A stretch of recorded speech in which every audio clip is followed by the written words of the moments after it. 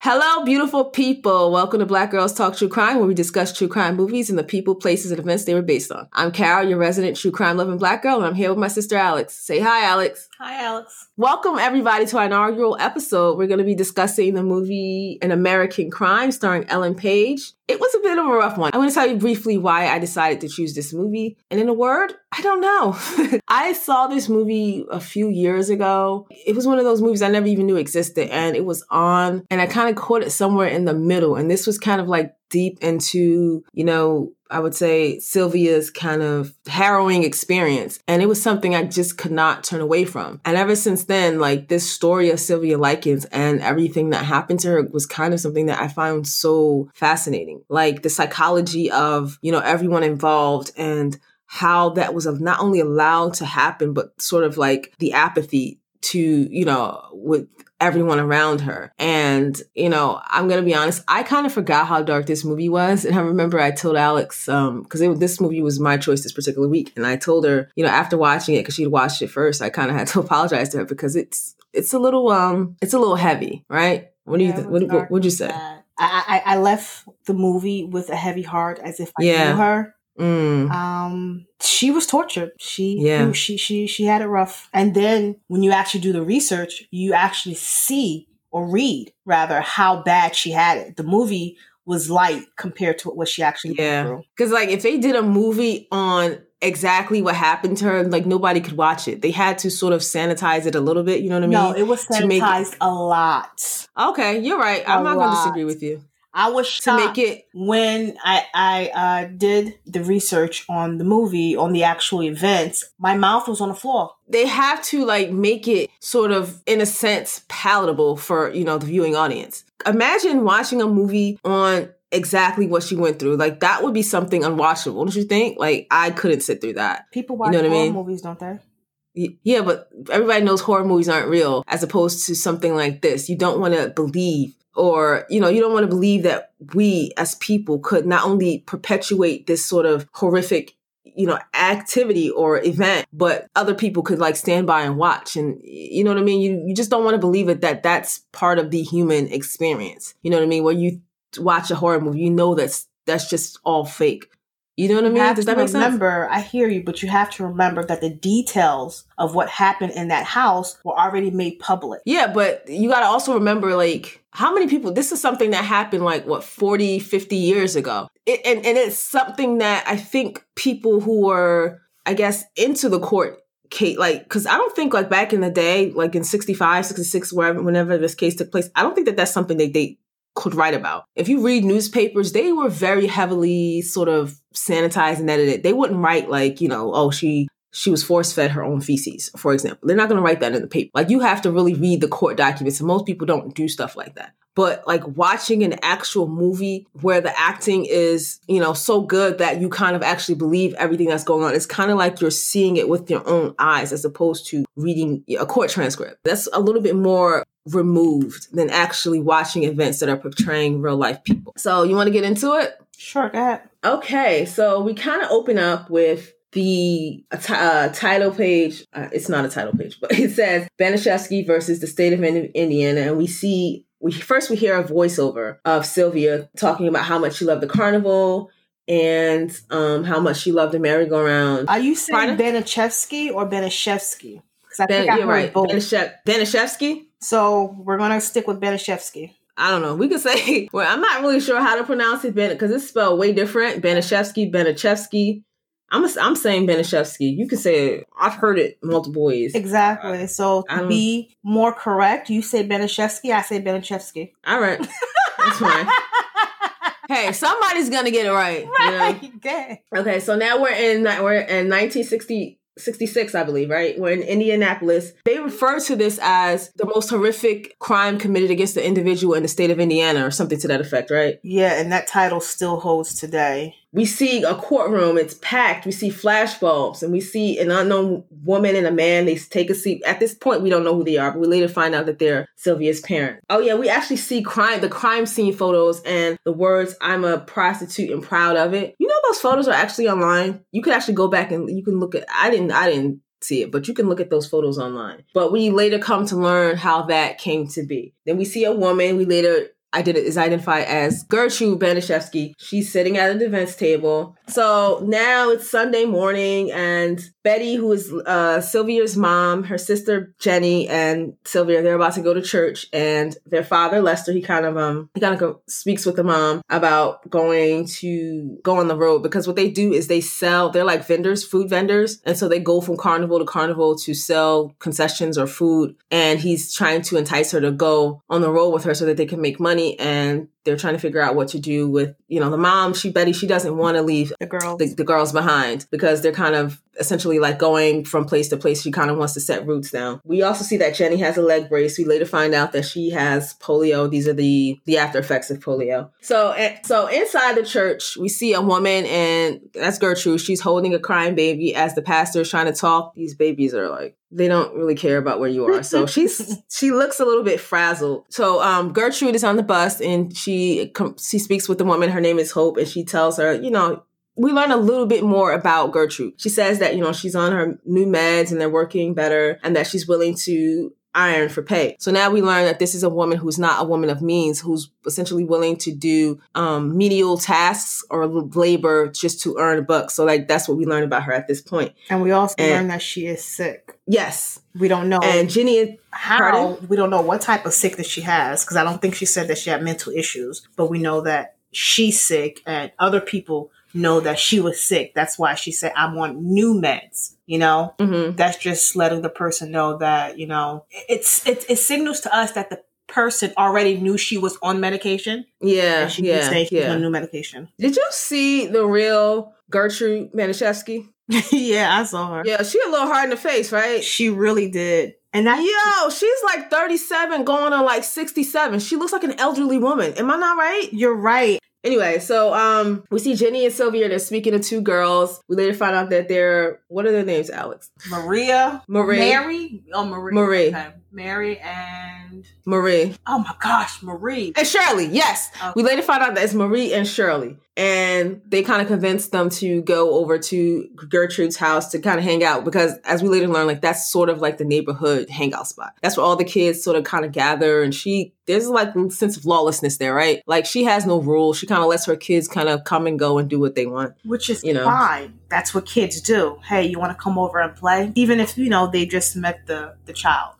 But when they get to the house and Gertrude turns around and sees two new faces, she still allows them to come into her house. Who does that? Mm-hmm. I don't know if that was more her being kind of lax as a mother with the rules, or that's more of a product of like 65. You know what I mean? Like, I don't know if that was like a thing. They kind of let things kind of slide like that. I heard about the actual real house. That house looks like really crusty, but I hear that in the real life, like, that looks, compared to what the real life house looks like, that was like a palace. It was really filthy, dirty, disgusting, caked on dirt. Like, it was just... And the dad, Lester, let the kids stay in a house that looks like that? I don't know. Like, that's what I'm trying to figure out. I don't know if he actually came in the house to see it. Like, that's something that's sort of unclear. I don't know if, like, she kind of just spoke to him through the door and he kind of was just like, you know what I mean? I don't know.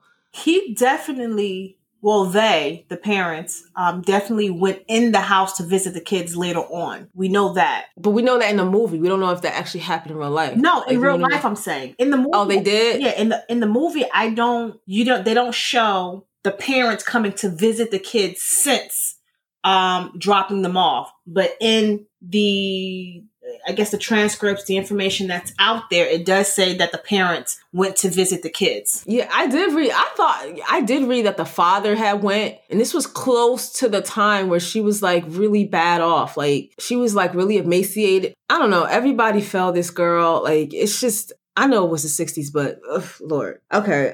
We also meet Paula, who is like the eldest daughter. She's working as a waitress to help. She's helping out. She's helping out around the house. Financially. She's helping out financially. We also learn, because they're all upstairs in the room, kind of being girly, kind of brushing each other's hair, talking, learning about each other. And we learn that the father was a police officer and that they were divorced. And that the youngest, Kenny, he has a different father from the rest. But in real life, they were married for like 10 years. And then they ended up getting divorced. She ended up marrying somebody else, and her and the other person were married for like, I don't know, like 2 months. He didn't want any kids. At that time, when her and her first husband were married, the kid's father, they only had 4 kids. Then they eventually got back together, and they had another 2 kids.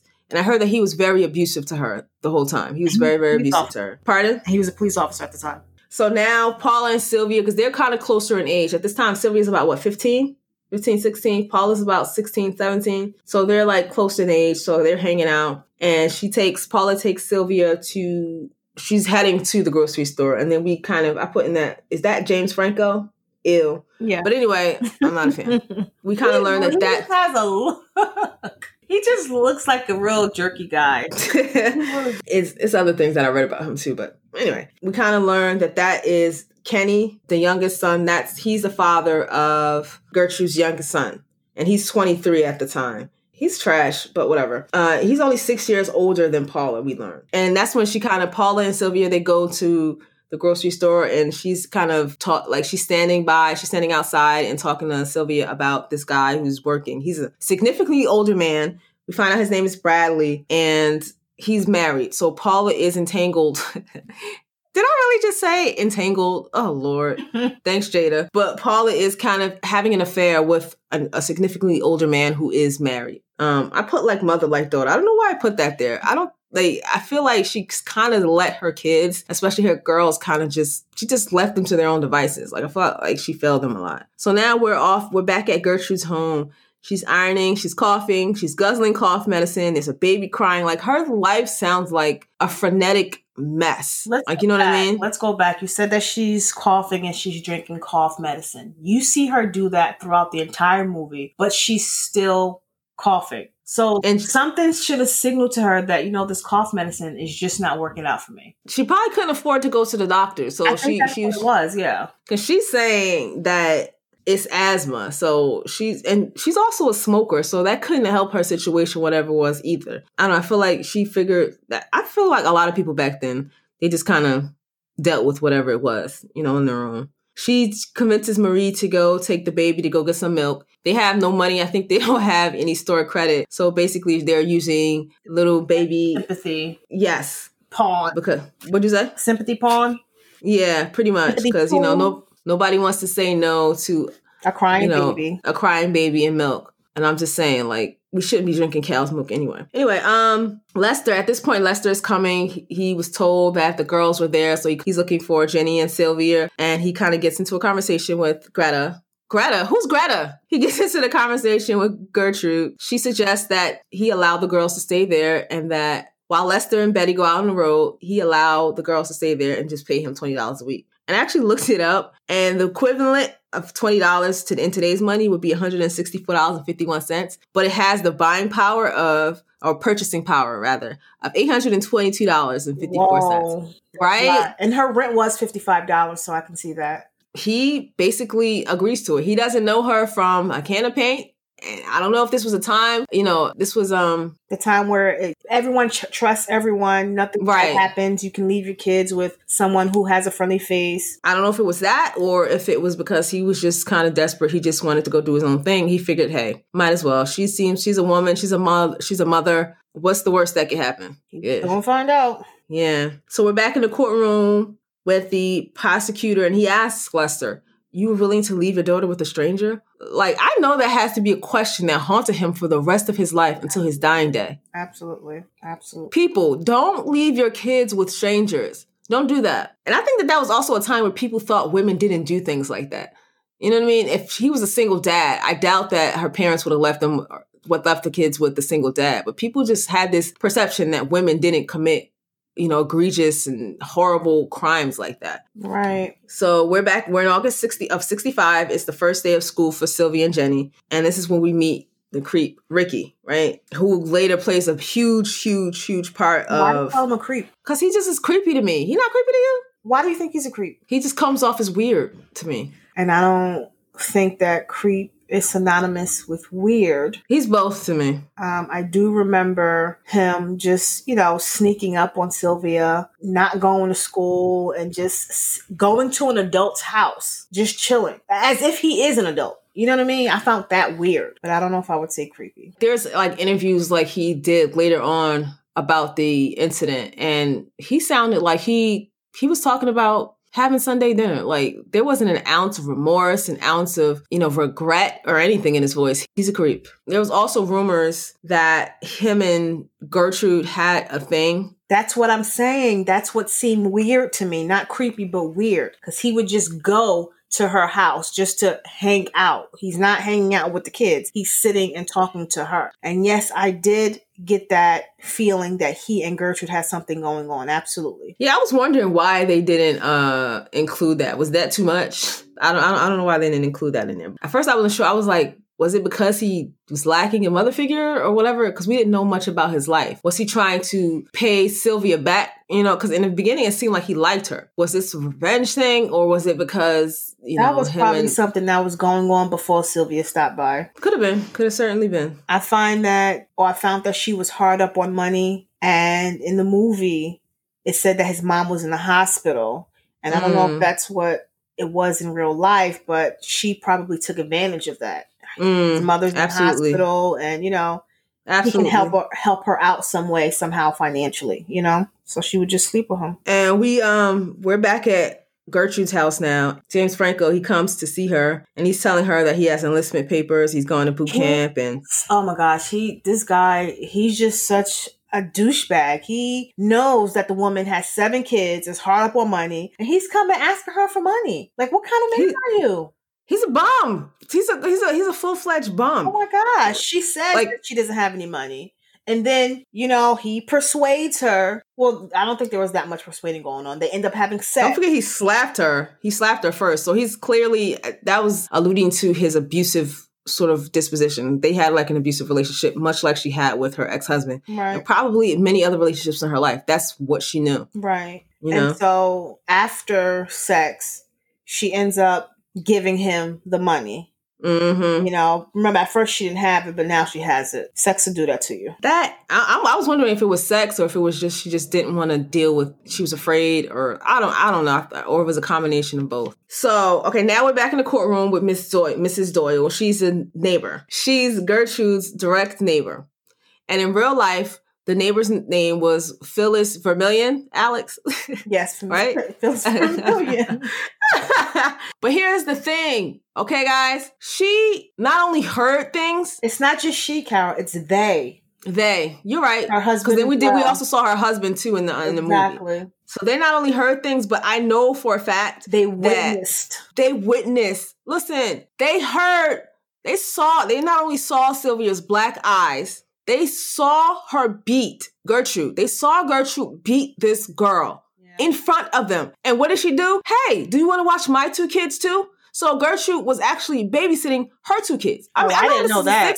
Yes, I know this is the 60s, but come on. You hear this girl screaming and crying. And you see the abuse. You see the physical abuse and you don't report it. That's the thing. I could not reconcile that. I understand this was a different time, and this was a time where people wanted to mind their business. At the core of us all, aren't we all just human beings? How could, as a human being, you are witness to this horror and you can just turn a blind eye to it? That's exactly why now, if you, as an adult, a neighbor, you see child abuse, you're supposed to report it. And if you don't, you can be held liable for not reporting it. Right. That's insane to me. And the sad thing is people still don't report it. Even in 2020, people still don't report child abuse cases a lot of times. They report it more often than they did in the 60s. Well, obviously, of course.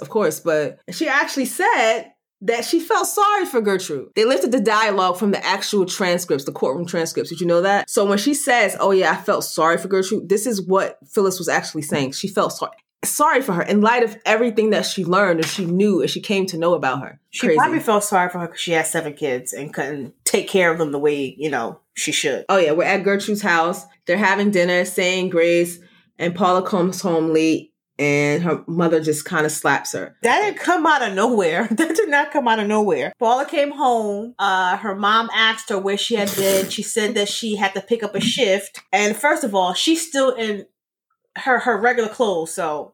How stupid would her mother be to have believed that? Her mother didn't believe her. Her mother said something along the lines of, I don't want you seeing that man, that boy or something, Like Gertrude had this thing where she wanted her children to appear to be wholesome.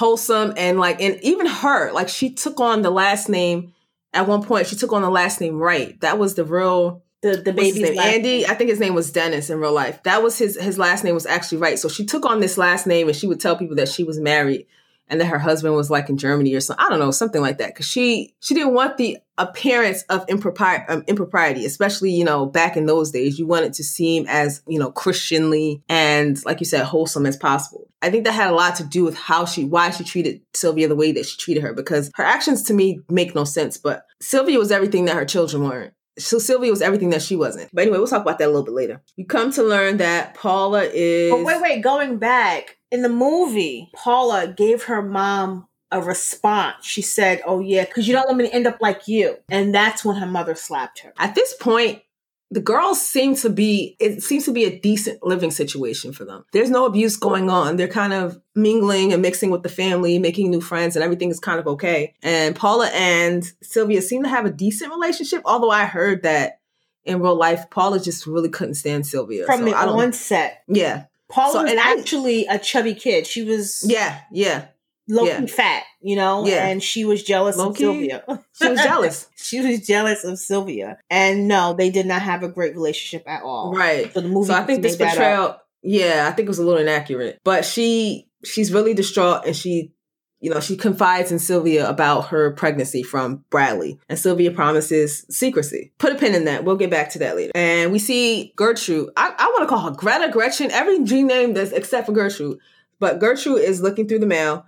And we notice that there's no check. Sorry, she notices that there's no check. And I wrote, and so it begins. This was like... This is what started everything. This was the catalyst. This was, yes. Absolutely. This was like the... She didn't get that $20. She's already in the hole. She's, she took her frustration out literally on their asses. She really did. And that's the crazy thing is that the check arrived the next day. Yeah. But it didn't matter. It was already too late. Like it was like a switch kind of flipped in her, and they were never able to turn that switch back off. There was no going back. I mean? Mm-hmm. So like you say, at this day when the first check arrived late, she basically, told Sylvia and Jenny that she took care of them for a week or 2 weeks or whatever it was. And, she's upset that the check didn't arrive, and she essentially banished them to the basement. That's not what she said. She said, I took care of you little bitches for what she said? I took care of you little bitches for nothing? Were those her words? Something to that effect. I mean, I didn't want to repeat it, but wait, okay, so yeah, she threw them down in the basement.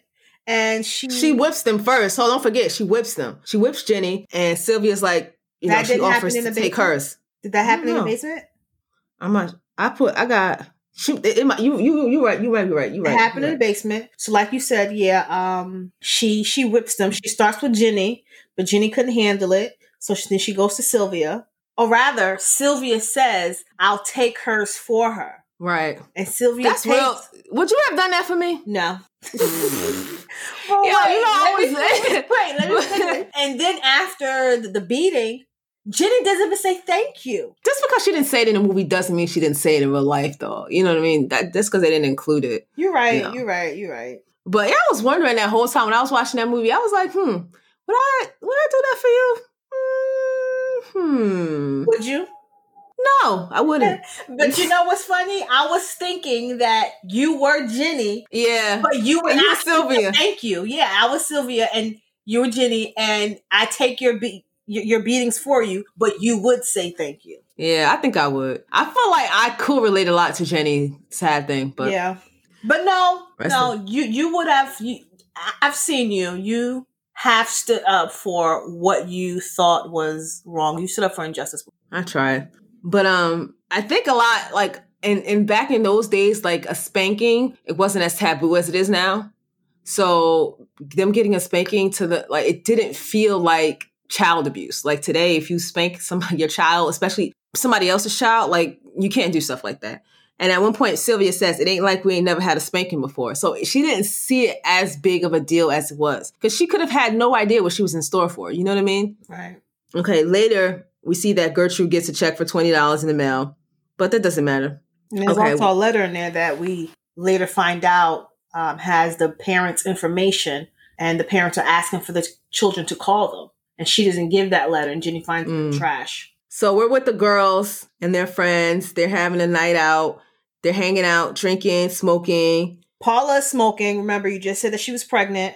Back then, they didn't care about stuff like that. There was no Surgeon General's warning. Actually, there was. That's actually the year that it came about. In 1965, the Federal Cigarette Labeling Act. She's nerding out. Of 1965. Did you know that Did you know that offhand? Doesn't matter.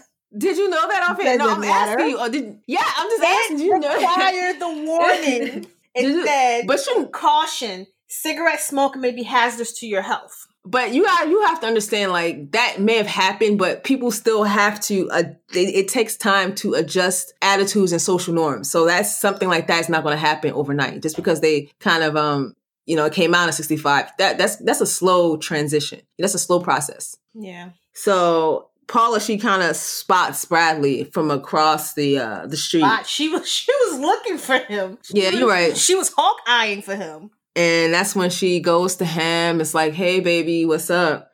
And he's like, look, I had you. I don't need you. That's pretty much like, my wife is back. It's over. Because I think the wife was supposed to be at the cousin's house or something like that. Mm-hmm. And my wife is back. It's over. Get lost, kid. Get lost, kid. Did he look like he was going to rape her or something? Like, oh my gosh, yes. Yes, I saw that. What did he say? This is what you want? This is what you want? And he started kissing and groping up on her, and Sylvia saved her. Trash. And that's when Sylvia, instinctually, she wanted to protect Paula. And that's when she blurted out, she's pregnant. And Paula's reaction was none too kind. She did not appreciate that. Yeah. And Paige, she did. She comes home crying. She tells her mom that Sylvia was telling lies about her and that Sylvia was calling her a slut. Oh yeah, we're in court and Jenny's testifying now. She's talking about how Sylvia went to church. She always had a Bible on her. She was clean. I guess they're trying to paint the image that Sylvia, which was essentially true, that Sylvia was like this good Christian, upstanding girl next door. Because throughout this, like, Gretchen has more or less kind of drilled into people that Sylvia was this nasty, filthy, dirty, disgusting whore. Any chance she could get, like, she was telling people, like, what I think she may have thought of herself or potentially her own daughter, like, that's what she was trying to put on to Sylvia. Right. We're at a church bus and a boy's smiling at Sylvia. Oh yeah, that's when she kind of, Gertrude kind of makes Jenny sit with her. Because I noticed like she was trying to draw a division a lot of times between Jenny and Sylvia. I think the reason I think that she didn't pick on Jenny as much is because Jenny had a limp. Jenny was like this, somebody that she felt was more to be pitied, not somebody she envied or somebody she wanted to be. Right. Like, that's why I feel like Sylvia kind of in a lot of ways, she escaped the brunt of that. All of that was kind of exalted. Sylvia escaped the brunt of that. I'm sorry. I misspoke. Jenny escaped the brunt of that. And a lot of those ill feelings were kind of pushed upon or put upon Sylvia. But back at Gertrude's house, and she makes Sylvia apologize for calling her a slut. And she does, even though she didn't say it to begin with. And then she tells Paula that she has the right to get even. Paula says, I want you to punish her, mama. And little Johnny, because he wants to get in on it too, he grabs her arm, and that's when Paula she slaps her and throws her to the ground. She hits her so hard that she freaking breaks her wrist. That's how hard, like, she was, like, hitting her. Because she was aiming for her teeth, yeah. And then afterwards, she's in a cast, and she's still beating on Sylvia with the cast. She now has a weapon. I heard that at one point, a lot of the instances of Sylvia's abuse were not instigated by Gertrude. Paula was kind of like the ringleader a lot. I read that Gertrude, she would say things to the kids. She would tell lies to the kids as to goad the kids to insult her, beat her, So it's like she would instigate. She would sit back and... She was the instigator. That's it. She's trash, yo. She's trash. Like, if there's a hell, I don't know what your belief system is, people, but if there's a hell, Gertrude is in it. I'm sorry. How could you be okay, I'm sorry. This part got me sad because it's at night. Sylvia and Jenny are together and they're like saying a prayer, like they say their mom's favorite prayer. Ugh, I don't know. I don't know why that part got me. it's just like the innocence of childhood. Like they feel like this prayer is like going to protect them or right. Okay, so we're in September of 65 now. We're getting closer to them discovering Sylvia because that happened in October of 65. So we're in September, and Stephanie, who's the second eldest daughter at this point, she's about 15. She has a boyfriend named Coy who plays a very significant role in Sylvia's abuse as well. I don't think we mentioned him. But Coy tells Stephanie that he heard that Paula is pregnant and that people are talking. I can't even remember what source it was, but I think I read that Sylvia that was like her one act of retaliation. It might have been Wikipedia, but the rumor that Sylvia started was that Stephanie and Paula were prostitutes. Oh, okay. That's what she said. And to be honest with you, I think that they were. They might have been. I think that they were. I wouldn't be surprised. The mother, she wanted the kids to help out. There was a part in the movie where she had a family meeting and she's saying that even though the checks are coming in regularly, the ironing has slowed down and she needs everyone to help out. So she's telling Paula pick up more shifts. She's telling, actually Stephanie suggested that she eats at Coy's house, but during that scene, I thought she was going to tell the kids to prostitute themselves. I really did. And there was another part in the movie where I thought she was going to tell. Actually, when she didn't receive the $20 check and she told the kids, Jenny and Sylvia, she didn't receive the $20 check. I thought she was going to say, well, you got to pull your weight. I thought she was going to prostitute them. That actually makes a lot of sense, to be honest with you. That makes a lot of sense. Sylvia was telling the truth. I guarantee you, the fact that she was kind of really always constantly calling Sylvia this prostitute. Exactly. Yeah, that actually makes a lot of sense. That actually makes a lot of sense. At this point, this is the beginning of when we see kind of Ricky sort of visiting Gertrude, and we never see kind of the genesis of that sort of relationship. But in the movie, this is kind of the beginning of when he starts to inject himself into that whole life and that whole house and that whole situation. Oh yeah, at this point, Jenny and Sylvia, they call their mom. Oh yeah, that's when Jenny found the note in the trash. And they go to a payphone. Shout out to payphones, guys. You remember those? I remember those. Oh my God. But I don't know why they don't still have them. I'm sorry. I think they should, but that's just me. But never mind. Corona. I think, never mind. No, cell phones. Yeah, I know that too, but sometimes cell phones die. You know how many charging ports people have around their businesses? Like the terminals have charging ports. Airports have charging ports. Yeah, that's true. This is when Jenny and Sylvia, they go back to the house. And the mother accused them, or Sylvia accused Sylvia of stealing money from them. Yeah, and that's when she lies and she says that they got the money from like picking up bottles or something like that in the park and selling it. So you think Sylvia and Jenny were lying? I don't know, actually. Where did they get the money? Did we find out where they got the money? I don't know. But that's when Gertie burns her with the cigarette and she screams. Of course, the neighbors hear and it's crickets. They don't do anything. Right? Yeah. They don't do anything. I read at the end when they found her body, she had about 150 wounds on her, including cigarette burns and the left side of her face was like the skin on the left side of her face was missing. She had I also read that she had bit her lips so severely that she almost severed them from her face. Yes. Oh Lord Jesus. Oh, I don't think she did that because she was hungry. Her brain was probably going, and then that's just an involuntary reaction. We're at the courthouse with Marie, and Marie says that Paula was jealous of Sylvia. Yeah, I heard that Sylvia was like a very social, like outgoing, gregarious sort of girl. So I think that she probably had a lot of boys who kind of were like interested in her. Like she was kind of popular probably. I feel like that probably fueled a lot of Paula's hate too. And she also said that Sylvia thought she was so much more important than Paula was. So a lot of this stemmed from just regular teenage girl jealousy. Paula also admits to punishing Sylvia with her sprained wrist. And now we're at the church picnic. And Andy's telling Gertrude that the rumor is that Paula is pregnant.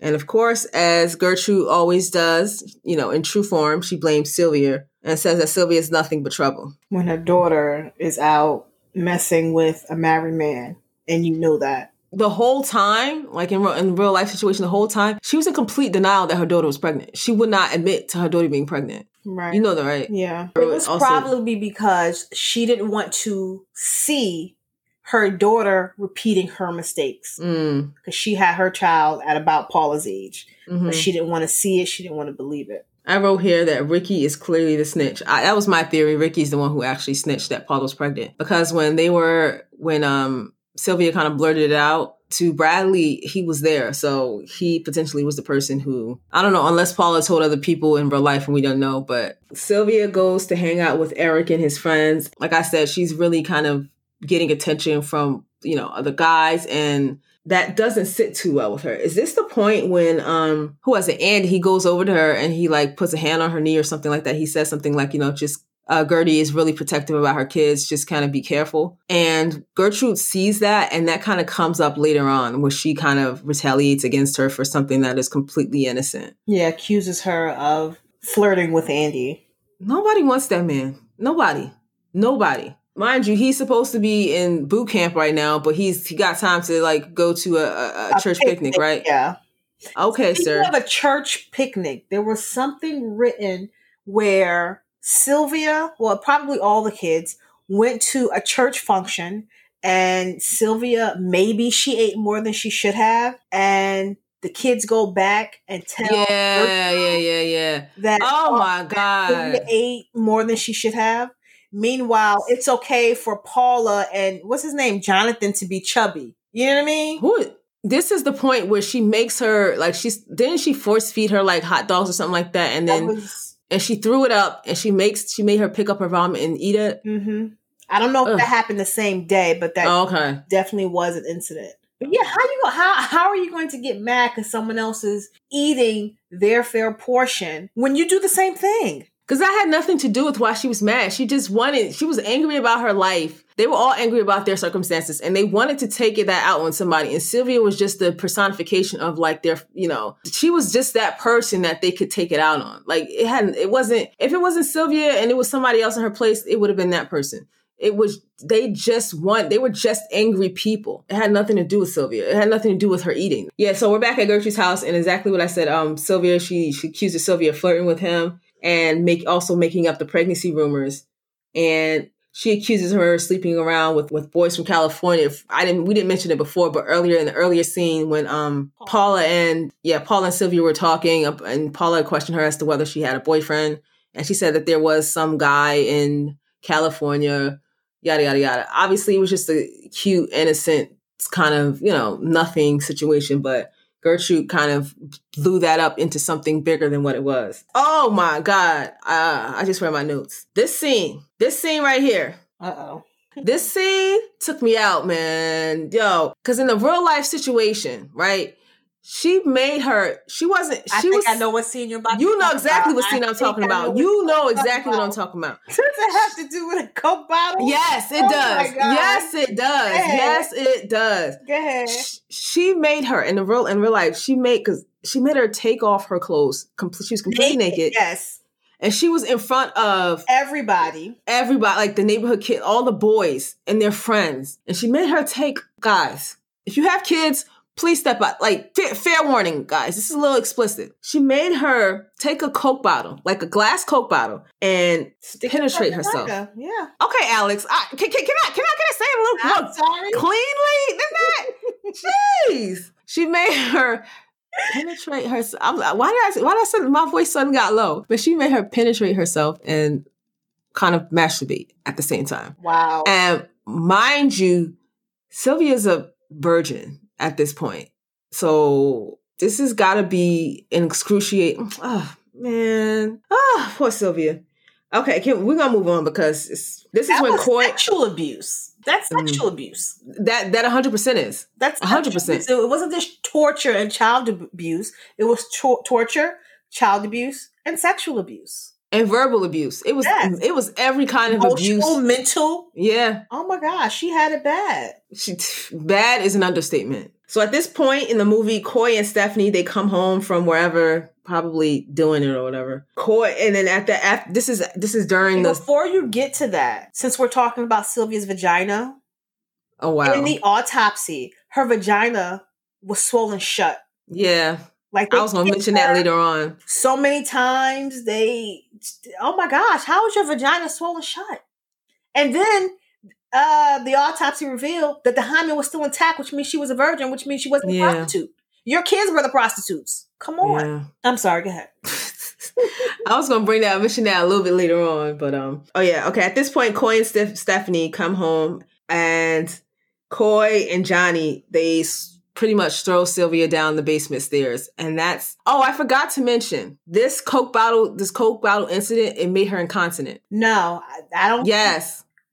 I don't think that's, okay. That could have been a contributing factor, but I also believe the hits that she took to her kidneys and the fact that they wouldn't let her go to the bathroom when she needed to go to the bathroom, I think all of those were contributing factors to her incontinence. I don't think it was... Because I read that at this point, she wasn't in the basement. She was upstairs at this point, but she could not stop, wetting the bed.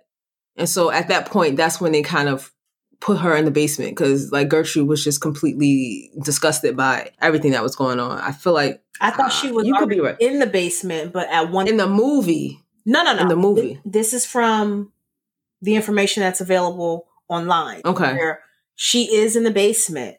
She's being tortured. And I don't know, for whatever reason, Gertrude decides to allow her to sleep upstairs. Right. Not to wet the bed. But then Sylvia asks Jenny for a cup of water. To sneak her a cup of water, and she does, and she ends up wetting the bed. And then she goes back down to the basement. Mm-hmm. Yeah, that sounds about right. I put that, what did I write in my notes? I wrote bloody broken. Like her body is completely bloodied and she's broken mentally, physically. Her spirit is completely broken. Well, and then can't fight back anymore. Pardon? Where she can't fight back. And that juxtaposed against the sound of there were children playing outside. Something about that was very effective to me. You hear the carefree innocence of children playing outside, and then meanwhile, she's in the basement suffering. That was really effective to me. And when she's thrown down the basement, Gertrude tells her that she has to stay in the basement until she learns her lesson. And that she tells the other kids to tell whoever. She down the basement several times. Yeah, throughout for the remainder of her experience. Gertrude did it. Coy did it. Paula did it. Gertrude told the other kids, if anyone asked, to tell them that Sylvia was in juvie. You want to know what makes sense about that part? Gertrude is telling the neighborhood kids and her kids, if anyone asks, she's in juvie.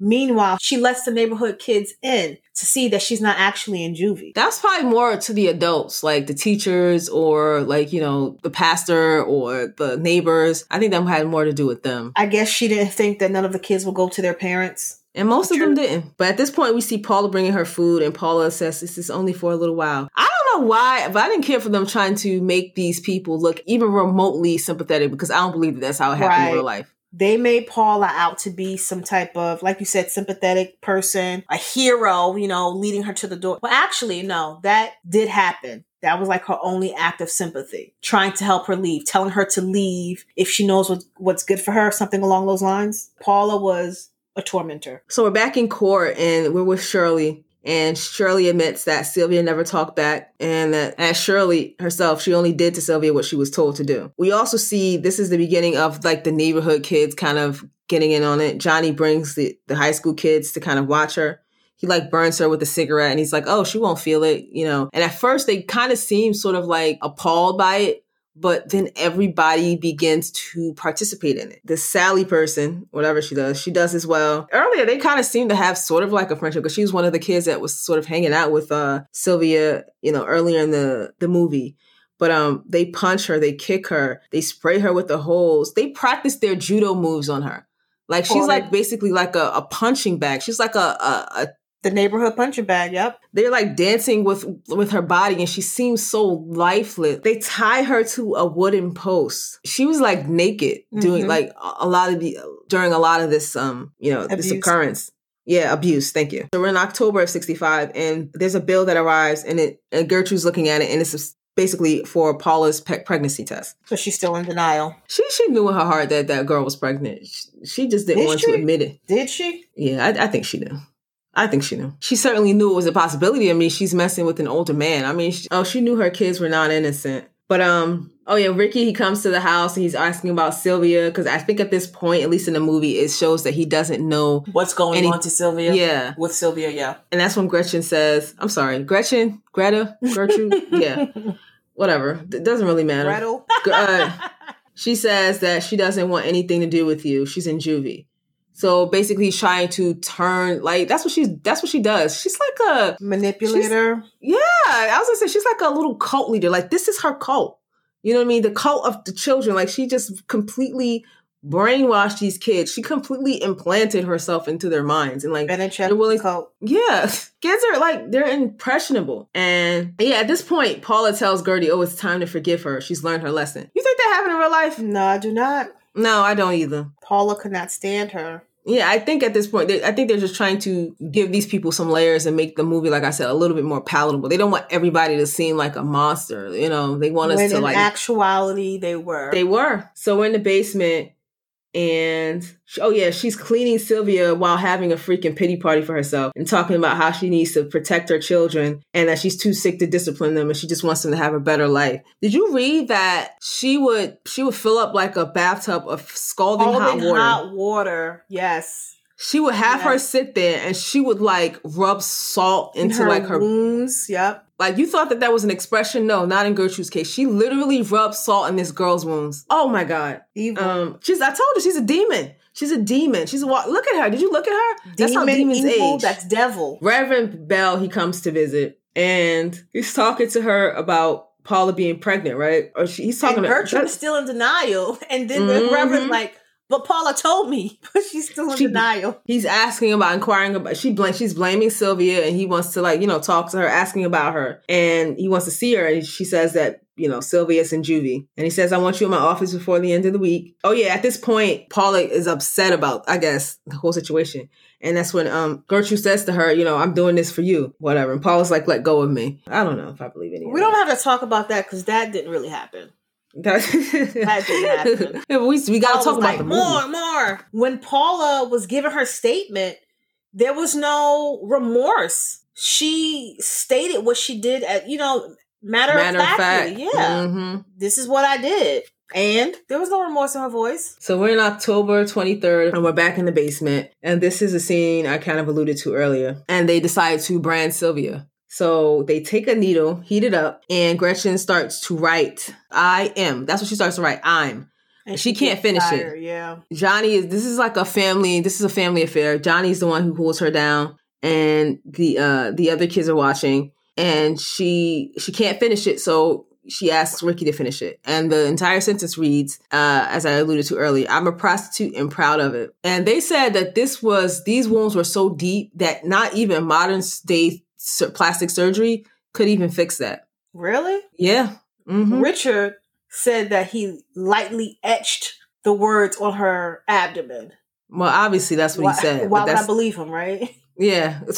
But, okay, so at this point, we see Paula rescuing Sylvia and, Ricky's kind of helping and he asks her, oh my gosh. Yeah. Oh my God. This, if you're watching this movie for the first time and you have no idea of the actual facts of this case, this would be like a doozy for you. This would have tripped you out, right? Because this would have been a moment where you just like, you have this sense of relief, like everything's going to be okay. She's finally free. But Ricky, he kind of helps her. She tells him that she wants to go to Porridge. That's where her parents are. And that's where he drives her there. Oh, yeah. She says she's got to get back to Jenny and make sure nothing happens to her. Sylvia actually makes it to the fair. She meets up with her parents. And that's when they see signs of abuse on her. Her mom is like apologetic and she promises her that she's going to be safe. And then her parents end up driving her back to Gertrude's house to go and get Jenny. And, Sylvia's like, you know what? I got to do this on my own. So Sylvia comes in the house. And then that's when we hear screaming on Stephanie's end. Stephanie's like freaking out. Saying that, yeah. And then we hear her saying, not breathing. Right. And then her Gertrude's basically saying, oh, she's faking it. And then she's like, no, she's not faking it. And that's when Gertrude, I guess she kind of snaps into reality. First, she has to go get Andy. And she tells Richard to go phone the police. And she's still kind of in denial about everything, right? I guess. We later learn that she died from a brain hemorrhage, from shock, from malnutrition. Those are all contributing factors. But remember, from the information, they said that Gertrude stomped her head several times. That's probably the brain hemorrhage. Yes, okay. But the cops arrive, and this is exactly what happened in real life too. And Jenny said to them, "Get me out of here, and I'll tell you everything." And we see Jenny; she's on a stand. And she says they ask her, "Why did you not call the police?" She says that she was scared and she didn't want to get the same treatment, I guess. But she actually did tell her older sister. They had an older sister. Oh, yes. I forgot that. She did tell her older sister, yes, what was going on. And her older sister didn't believe her. Yep. Her older sister didn't believe her. And so she's probably of the mindset, like, even if I tell someone else, they're not going to believe me. My own sister didn't believe me. Yeah, you're right. I forgot about that. And she actually eventually, I think she came to the house. Yeah, she came to the house and Gertrude wouldn't let her in, saying that her parents said she's not allowed here. She told Jenny to tell her, I don't want to see you. And that's what she told Diana. And that's when she called the authorities. Not the authorities, but like social services to come and visit the house. And they came, but they did like a cursory sort of visit. They didn't investigate the way they're supposed to. You're supposed to go check the entire house, make sure everything's on the up and up, that it's clean. They took her word for it, Gertrude, essentially. And they basically closed the case. And that was pretty much that. Who did you say sent the caseworker? Diana. She called the social services. Wasn't there a situation where there was a nurse from the school that came to visit? I didn't read anything about that. It might have been, but I didn't read anything about that. I read that Diana kind of alerted social services. Did you read that? I thought I did. You could have. You might have. I didn't read that. But nonetheless, whoever the person was, whatever their title, they still didn't do what they were supposed to do. And you know what? That's speaking in our time. I don't know what the guidelines for a home visit, a home inspection would be in the 1960s. As Jenny, when she's on the stand, the lawyer asked her, did you ever see Sylvia cry? And basically she's saying, she didn't have any tears left in her. Like, she was completely like... dehydrated pretty much. Yeah, she couldn't cry. This was a really bad movie. Yeah. Well... I'm cutting that part out. This was a really bad situation. A very unfortunate situation. It didn't happen. But it was like a very yes, I was just about to say that was a very preventable situation. They had so many people in the courtroom. The courtroom was packed. They had like 50 seats, and the judge even allowed more spectators in. And I think that one of the attorneys said if any of these people would have came to Sylvia's help, she'd still be alive today. And it's That's the thing. There were so many different points along the way where somebody could have interfered. Somebody could have... The neighbors, Jenny. Somebody could have altered the course of like her life. Kids, absolutely. Oh, I read that there was a couple. Like there was a couple of kids. One kid told their parents, and the parents was like, well, that's what happens when you misbehave. Yeah, don't do whatever Sylvia did. Yeah. So the trial, they said, lasted about 24 days. And Gertrude, she was on that stand lying and throwing her kids under the bus the whole time. She backed that bus up over them. But I think they said that the turning point was... I can't remember if it was Marie or Shirley. One of those kids, they were, in the beginning, they were essentially like going along with everything that their mom said had happened. And it was when I want to say it was Shirley. It was basically when she admitted what actually happened, that was a turning point in the case. Like, had she not admitted that they essentially abused her, I don't know how this would have turned out. Stephanie too. Stephanie, she flipped the script. Like, she turned against them. Yeah. She turned against them. She testified. She testified, and that's the reason why she didn't get any time. She didn't serve anything, even though she admitted to. Yeah, I heard she was trash too. Yeah, like they're asking her like, how did she get the wounds on her body? She's like, I have no idea. I don't know. She called her children liars. Did not admit to burning her with matches and cigarettes, and I don't think she ever took responsibility for her actions. Towards the like when she was paroled, spoiler alert, not really, but she eventually, because they mentioned that in the movie, but she eventually got paroled, and she talked to when she was in front of the parole board, because like when you're going up for parole, you have to admit to your misdeeds, your actions, your crimes, otherwise they're not going to let you out. She admitted that she did that. But I don't know how much of that was real and how much of that was just an act just to get out of prison. And I cannot believe that they actually let this monster out. There was like a whole big uproar about that. And there was like... a petition. Yeah, like 40,000 signatures. Yeah. And they still let her out. That's insane. They did, like, yeah. While she was in prison, they referred to her as like... the mom. Yeah. She was like a model prisoner. She was like the mom. Like, she couldn't even take care of her own kids, and she's taking care of these... Sylvia had a line where she said in the movie, she said, she sacrificed me to protect her children and sacrificed them to protect herself. That's exactly what she did. Yeah. That's exactly what she did. I noticed there was a black bailiff. I wrote black bailiff. Really? Okay. I thought that too. That's the only way they can inject a black person in there. Yeah, I'm like, really? A black come bailiff. On there. You know that bailiff was not black. She was she was found guilty of first-degree murder, and she was sentenced to life. That's the crazy thing about. She only served 20 years. She was released on parole in 1985. I think she actually had a second trial.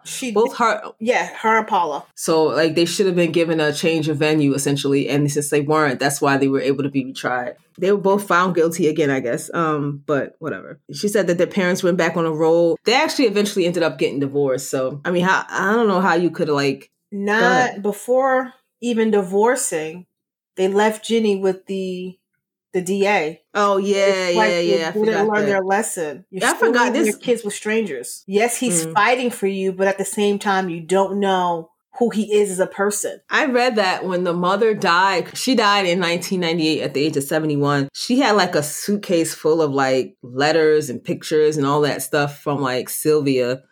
You know, I think that that's something that clearly haunted her for the rest of her life. She never forgot that. But there was like other things, like differences that I noticed between them. You know, they had to leave things out. Like they also had, like we mentioned Diana. Diana wasn't in the actual movie. They might have mentioned her, but they also had 2 boys. And those boys went to live with their grandparents. I forgot to mention that Shirley, she used like an iron poker to burn the letter S into Sylvia's chest. Did you read about that too? I did, but she did it incorrectly and it came out a number 3. Yeah. Upside down. I also wrote that. Remember when Sylvia spread that rumor that they were prostitutes? Stephanie had punched her, and then Coy retaliated by banging her head against the wall, right, and flipping her backwards against. What the hell? She wasn't even like a person to these people. Like she wasn't even human. But they only did. How many years did they do? Like these people barely did any time. Paula did 7. She was sentenced, I believe, it's like 2 to 21 years, and she only ended Paula did 7. Yeah. Gertrude was sentenced to life, and she only did 20. Paula was sentenced to 2 to 21 years. Do you know she tried to break out of prison? Yeah. Paula, she did it twice. I heard she tried to break out. She was in 1971, and I wrote that she was still paroled in 72, and then she was completely free and clear by 1974. Right? Did you read that she actually was found out to be working as like some sort of aide to like a counselor at a school? Right, it was after the movie came out. It wasn't until 2012 that it was discovered because she had changed her name to like Paula Pace. Yeah, that's crazy. What else happened to these people? The movie came out and they found out that Paula was the Paula from the movie, and they ended up firing her for providing false information. But they fired her because she was a mean person. She's a mean. She's a monster. She's a monster. I'm sorry. Yeah, Stephanie. She was in the school system too. Yeah, she's a teacher. But the thing is, she didn't change her last name, and I guess she didn't have to because she wasn't convicted. But she also got married, and so she probably took her husband's last name. She was married, she had children. That's the thing. A lot of these people, they just got to live their regular lives, the life that Sylvia never got. Some of them, they had tragic ends. Oh, well. Coy Hubbard, he never changed his name. Like he stayed basically in the same place, never changed his name. And around the time that the movie came out, obviously they used his name in the movie. He ended up being fired from his job. Before that, charged with another murder, but he ended up being acquitted. Yes, you're right. But he was acquitted. Yeah. And he died in 2007 of a heart attack. Ricky Hobbs, he served 2 years. Yeah. And he died of lung cancer at the age of 21 in 1972. I have Marie. She died of natural causes at the age of 62 in 2017. Kenny, his actual name was Dennis, the little boy in the movie. He ended up being adopted. And he died in 2012 at the age of 47. John Jr., he found religion, and he died of diabetes in 2005 at the age of 52. And Jenny, she ended up getting married, but this haunted her for the rest of her life, as you can imagine. And in 2004, she died of a heart attack at the age of 54. Before that, when she learned that Gertrude had died, she got that obituary. She clipped it, sent it to her mom, saying something along the lines of, "Old Gertrude is dead. Ha ha ha." Yeah, I read that too. Good for her. She's in hell now. Not Jenny. Gertrude. I mentioned it earlier. Lester Likens and Betty, they divorced. He died in 2013. And in unrelated ironic news. I can't remember what year it was. It was a few years ago. But Diana, she wasn't in this movie, but she's the older sister that we mentioned earlier. But the husband that she was married to, her and her husband, they got lost and stranded. Did you read about that? Yeah, in California. Yeah, they got lost and stranded in the middle of the woods. And all they had was rainwater, some pie, some oranges. And they were basically stuck there for like 2 weeks. And her husband ended up dying of a heart attack. A lot of people in this whole tragic story died of like heart attacks or cancer. There's a lot of heart attacks here. This is like everybody in this thing was like cursed. Everyone else, even though they died older than 16. You know what I mean? Yeah. So the only person that was cursed was Sylvia. We also never mentioned that like another thing that wasn't in the story is that Gertrude had Sylvia write a letter to her parents. Did you read that? Where she had... Oh, yeah. Where she dictated. Yeah, she dictated. Dear Mr. and Mrs. Likens. Like, why would she start a letter like that? Because she's stupid.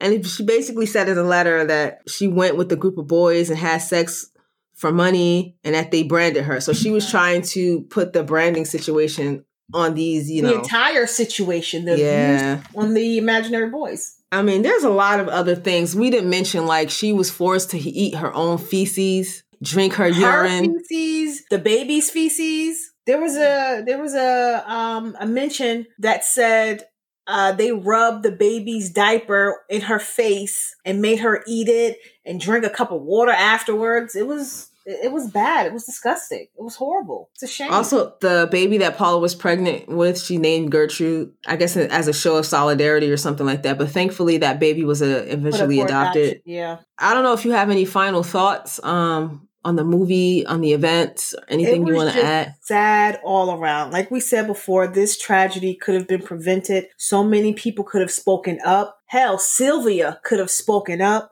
But I get that, I guess they just weren't trained or taught that if you tell someone will help you, so they just dealt with that ordeal in silence pretty much. Yeah, like some people, like, I don't want to put that on Sylvia, like, blame the victim because, I don't know, maybe she feared that if she didn't take the brunt of it, then it would be turned on Jenny. Because she seemed like she was very protective of her sister. And I feel like Jenny also felt the same way. Imagine witnessing that. She didn't want to be the person that was inflicted upon herself. I just hope that after, like, I guess that's the only lesson to be learned is that if you see something, if you suspect something, it's better to be wrong than to be right and not do anything. Then speak up. Say something. You could potentially save somebody's life. This movie was a doozy. It was really hard to watch and it was really sad. It's like, this is something that it was gut-wrenching to me. I agree. It was gut-wrenching. Like, even just not just watching it, but just reading all the things that we didn't see. That's something that will sit with me for forever. So I understand why they call it the worst crime in Indiana history to be inflicted upon an individual or person or what have you. I get it. Because it was not just one person doing it. It was dozens upon dozens of people who knew that this was happening. There were dozens of people who turned a blind eye, who didn't do anything. There had to be teachers who knew that she was not coming to school. There had to be so many people and everybody failed her. So like, I hope that that's a lesson to people. That's what I have to take away from that. All right. Thank you again for joining us for this first episode. We're so happy to have you. The sources that we used were the movie American Crime, Wikipedia, Indianapolis Monthly, the Indy Star, Murderpedia, and YouTube. If you want to get in touch with us to suggest any movies, reach out to us on Black Girls Talk Podcast at Gmail. We're also on Instagram at Black Girls Talk Podcast and on Twitter at Black Girls Pod. Say bye, Alex. Bye, Alex.